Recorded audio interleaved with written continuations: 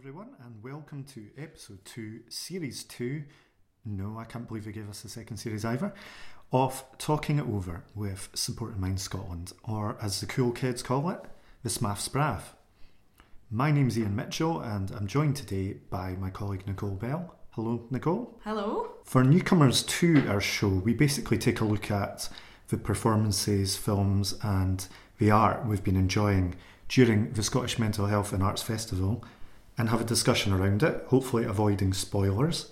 Today we'll be talking over about Crazy, a film by Lise Zumwalt, apologies if I've murdered that name, which follows a young man named Eric and his struggles with schizophrenia and moreover the care system that he finds himself a part of, and issues such as being placed under a compulsory treatment order. It's a really thought-provoking and at times quite frustrating film and opens up a lot of debate around the merits, issues and suitability of a care system which appears to be, at least in Wisconsin, one size fits all. Joining us to discuss Crazy will be the CEO of Support in Mind Scotland, Francis Simpson.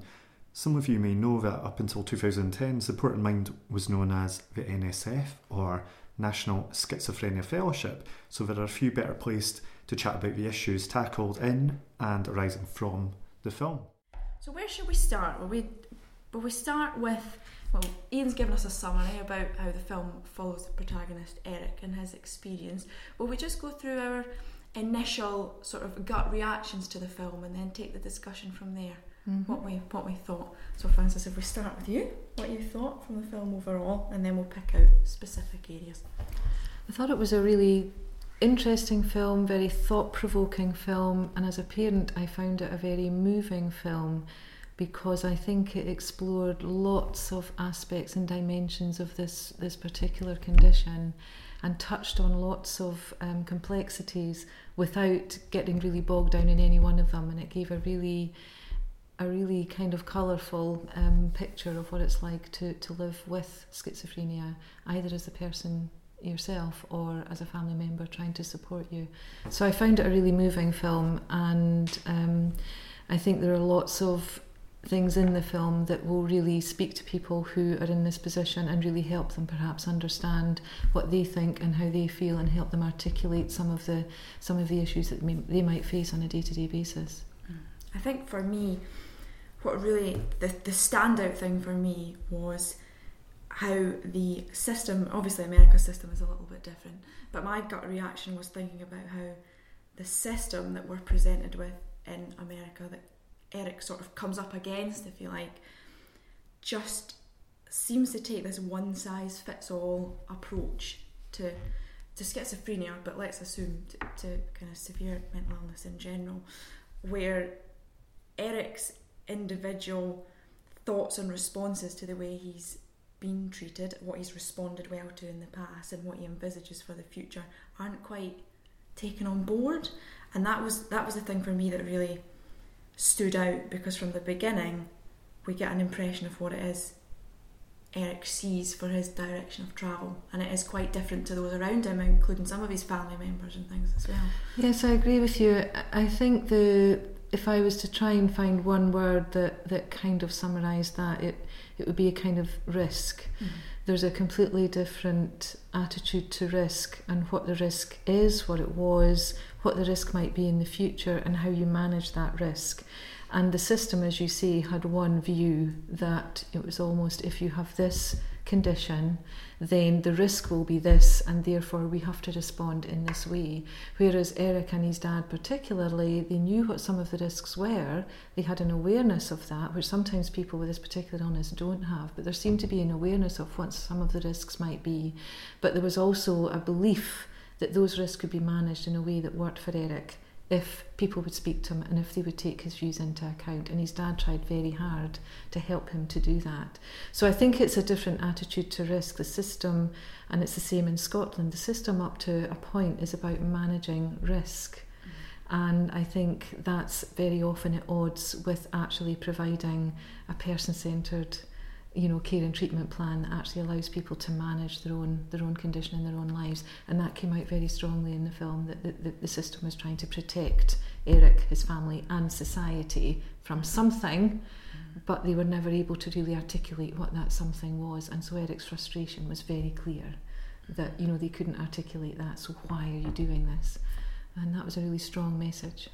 In terms of how the American system was presented in the film and the parallels between the situation with these kind of things in Scotland, can we cover a wee bit about that? So just for people who might have seen the film or might go to see the film, how can we draw parallels between them? Are the situations quite similar in your view, or do you think there are differences in that method of delivery? Because we do see him run into the police, for example, psychiatric professionals and other people who are involved, and different rights-based issues. Is there parallels between the situation in Scotland? Definitely, there are strong parallels. I mean, we hope in Scotland that we say we have a recovery-focused approach. We say that we have a person-centred approach. We say that our mental health strategy and our services are built on recovery and self-management and people taking control. But actually, the parallels were very, very strong in what actually happens to people. So although it may not be like this for everyone, there may be people who have a very different and more positive experience. But this feeling of families being really torn between needing to keep somebody safe at times of crisis while still maintaining some kind of ordinary family life, that is still very much a parallel. Involvement of police. Some family members tell us that the police are actually really helpful because at times of crisis, police have got certain powers to do things that other professionals don't. But that sense of your loved one who actually isn't well, so is a patient within the health service, being taken away in a police car, those two things just do not sit well together, and yet that is an experience in Scotland for families as well. And people talk about feeling criminalised, and people kind of really resent that sense that they're treated like criminals even though they're actually unwell. And you feel there needs to be a different approach because that just feeds all the anxiety and stress and paranoia that might be around. So those parallels were definitely there, and the sense that the system didn't have any subtlety. The system couldn't really distinguish at any point between those two extremes of doing nothing and taking complete control. And that will be a very familiar experience to people in Scotland who are living with this particular condition. As the film develops, we kind of see there are obviously peaks and troughs in Eric's journey towards recovery. And at one point when things are going a bit better for him, he writes something in America that's called an advanced directive that kind of gives instructions about what he would like to be considered in the case that he is hospitalised in the future, which we see happens periodically throughout the film. In terms of in Scotland, are there similar things that people who find themselves in Eric's position, similar things that are at their disposal? There are. We have something called advanced statements, and the advanced statements have been around since the Mental Health Act was brought into being. But we found in Scotland the experience has been that not many people have taken up the option of having an advanced statement, and part of that is because they don't know about them, or perhaps they don't have someone to help them put together an advanced statement. Some people tell us they haven't done them because they feel they don't do any good, because the advanced statement is there to help decision making when the person doesn't have that capacity themselves at tribunal or reviews or whatever happens, and they haven't had the confidence that sometimes the advanced statements have been overridden. Now that's perhaps because the professionals believe that they have to for various safety reasons. We're back to the issue of risk. But over the last couple of years, the Mental Welfare Commission in Scotland has really been promoting, along with organisations like ourselves, the real importance of advanced statements. And now the Mental Welfare Commission has a responsibility to actually make sure that they record everybody who has an advanced statement, so that when you're at a tribunal, the Commission knows that there's something there that states what somebody's wishes are. And the advanced statement is really important because it gives somebody an opportunity to say while they're well, this is what is likely to happen, this is what my behaviour might be like, this is what I don't want to happen. In Eric's case, I should imagine he'll be saying things like, I don't want lots and lots of this type of medication because it makes me feel worse. And so an advanced statement is a very, very important document, and we're hoping that more people will take them up. But at the moment the numbers are still quite small. But it's one of the key safeguards in the Mental Health Act to make sure that people are able to express their views even at a time when they're most unwell. It's a really important safeguard, and we really want to encourage people to make use of that. Mentioning the Mental Welfare Commission is so relevant, because what we see in America is when Eric comes up against this system and he feels that it's not working for him. Part of his privilege as a family. They're able to take it through the court system because they've got the disposable income effectively to do that. And one of the things that kind of stuck out for me was that it might not be possible for everybody to go through that if they have issues with potentially the legalities of the way in which they've been treated and feeling like their rights have been infringed in some way.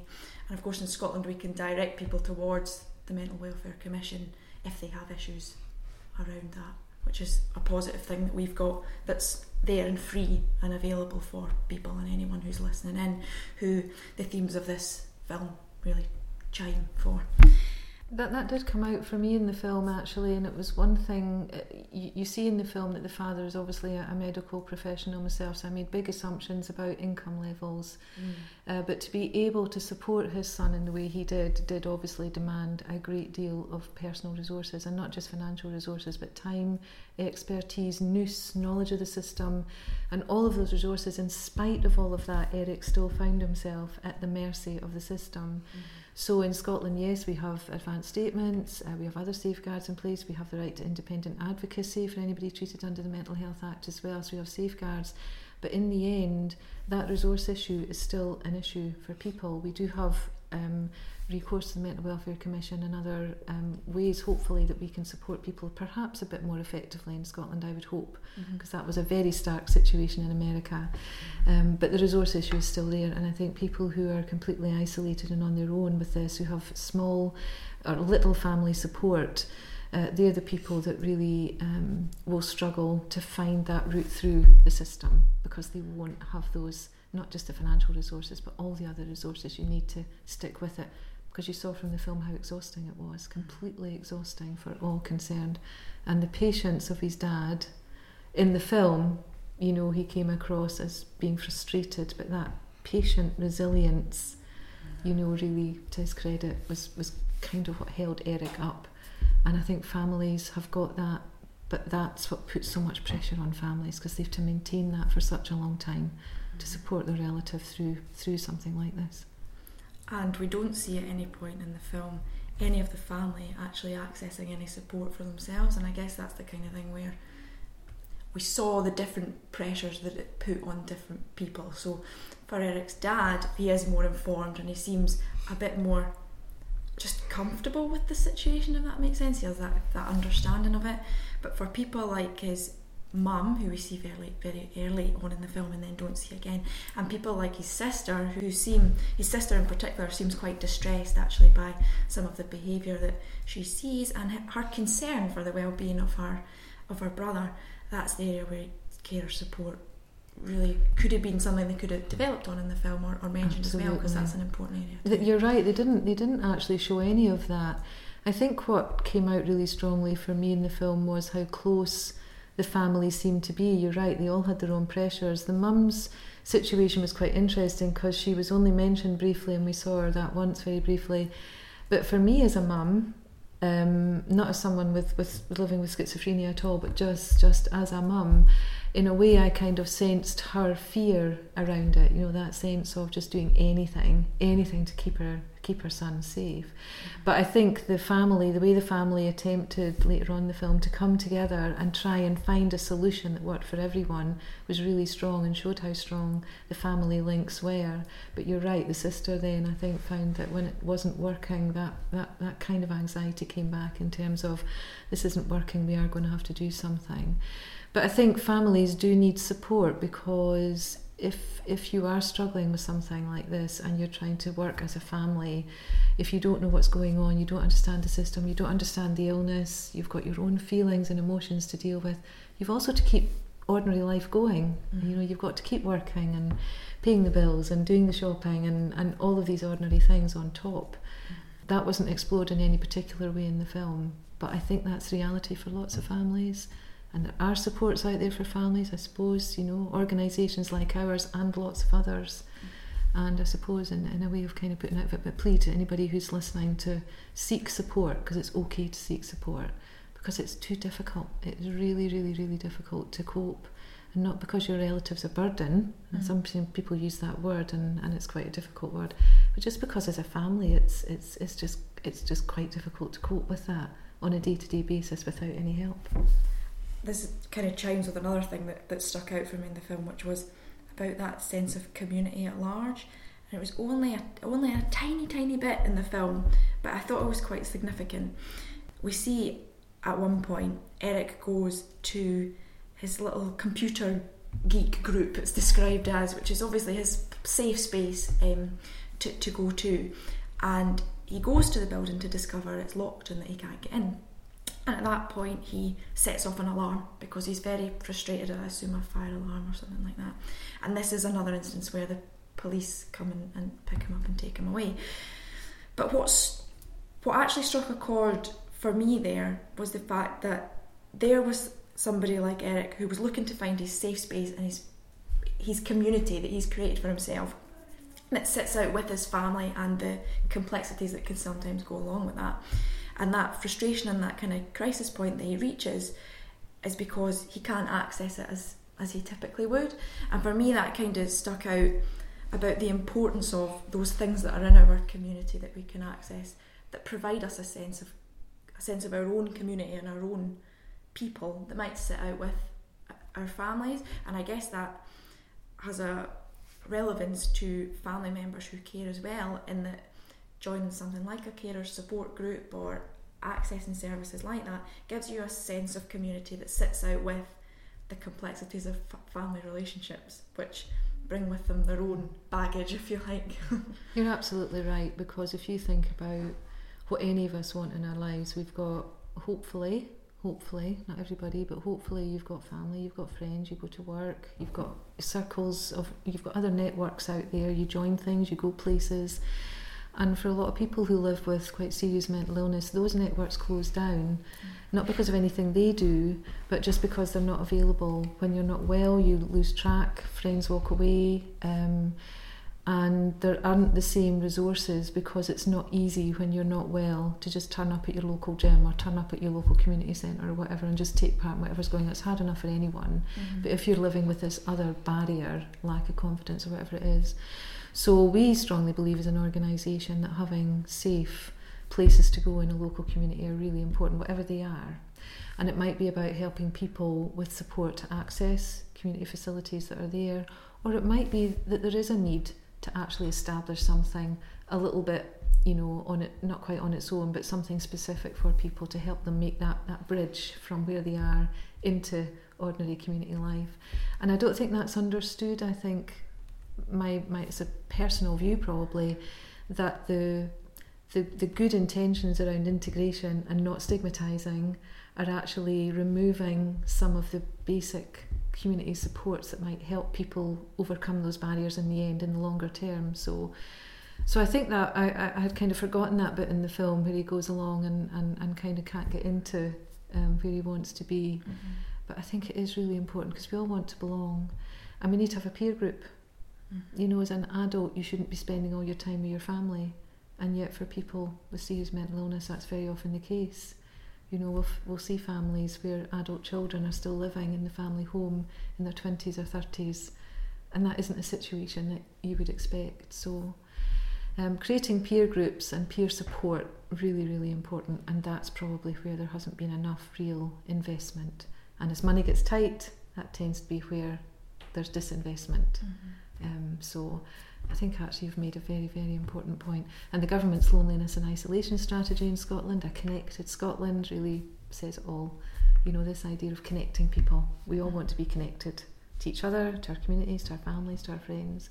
And once those connections start to go, people can be very isolated. Maybe not geographically, but they can be very isolated in their own world. And that's obviously where, if you're already not well, you're not going to make a very good recovery if you're losing those connections to the rest of the world. And we kind of see towards the end of the film how that plays out for Eric in quite a positive light.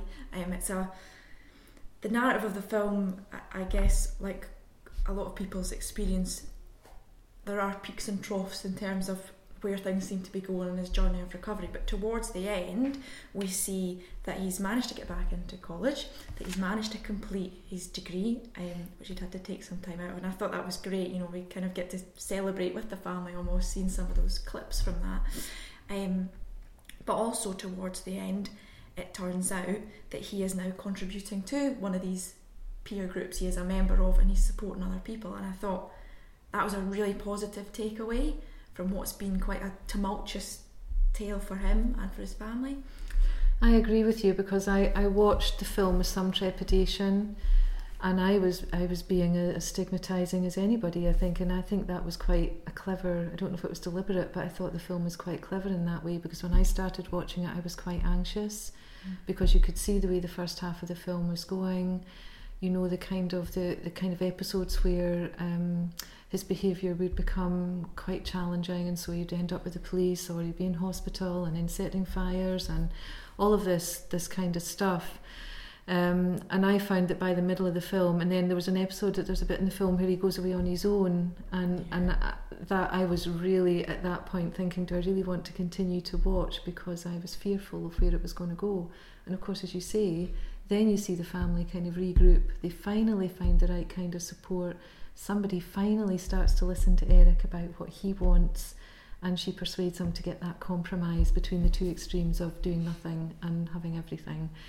And so by the time you get to the end and you see that positive story, I thought it was the most uplifting bit of the film, that yes, there's hope and recovery. And I think the peer support element wasn't brought out, because it's mentioned at the end that he's part of this group. But we know from evidence in this country that peer support is one of the most fundamental things to recovering from any mental health illness, any mental illness or any mental health problem, is the fact that you can look at other people, see what they've been through, see that they've coped, and that helps you cope. And of course for Eric, to reach that stage in his life where he wasn't only able to live a full life, but he was giving something back, and that then perpetuates that kind of sense of helping somebody else's hope and recovery as well. So a really, really strong message by the end that hopefully will encourage people that hope and recovery actually is there. The system gave him no hope, unfortunately, the way it was set up. That was about containing behaviour, keeping him and others by implication. In fact, he had to be handcuffed at certain times, safe. Whereas the real message is actually, with enough support and understanding and enough control over your own life, you can not only help yourself, but go on to help other people as well. So it's a really hopeful film, and very encouraging film, even though to start with I was quite anxious. It really was, I must admit. I think certainly for me, we've covered all the bits that stuck out for me in my mind, and I think that's a really positive note to end on, actually, because just like the film, we focused in on the hope and recovery and what comes next type thing, which is absolutely the way the film goes as well. So I guess it's just an open invitation from me, whether anybody's got any closing remarks they'd like to make, or any recommendations for listeners who have maybe experienced the kind of things we've seen play out in the film themselves. No, as you say, we've ended on such a positive note. I don't want to revisit any of the other things, but I think that if people can watch the film, then that will speak for itself. This was a family in terrible circumstances who overcame all of that, and you end up just absolutely rooting for that family and for that young man and for what he's able to achieve. And it was so admirable that he stuck with it himself. It's not just his dad, but he stuck with it. He knew what he wanted, and he stuck with it in spite of all the challenges, and got what he needed in the end by being absolutely true to what he knew was the right thing. And that's a really, really important thing for any of us. So I would just encourage people, if they can, to watch the film, and they'll see all that for themselves. And I think for me, just a big thank you to Eric's family and the director for getting this, and SMAF of course for getting it on the programme and getting this story out there, because there will be lots of people who've seen that film who have had similar experiences or will have similar experiences, and it gives that sense that people are not alone in that No, journey. and that schizophrenia is not something to be feared, it's not something to be stigmatised, it's not something to kind of shy away from and not talk about. you know, and I think that's a really, really powerful and positive message from the film. Thank you very much for joining us. Thank you. And that just about wraps things up for episode 2. We hope you've enjoyed it. Do keep your ears to the ground because we will be having a special bonus pod next month. And just before we go, we'd like to flag up if you've been directly affected by any of the issues that were discussed as part of this podcast, where it pertains to treatment and care you've received or somebody you care about has received, then you can contact the Mental Welfare Commission for Scotland on 0800 389 6809 or visit their website at www.mwcscot.org.uk and they'll be able to advise on rights and treatment issues. Until next time. See you later. See ya.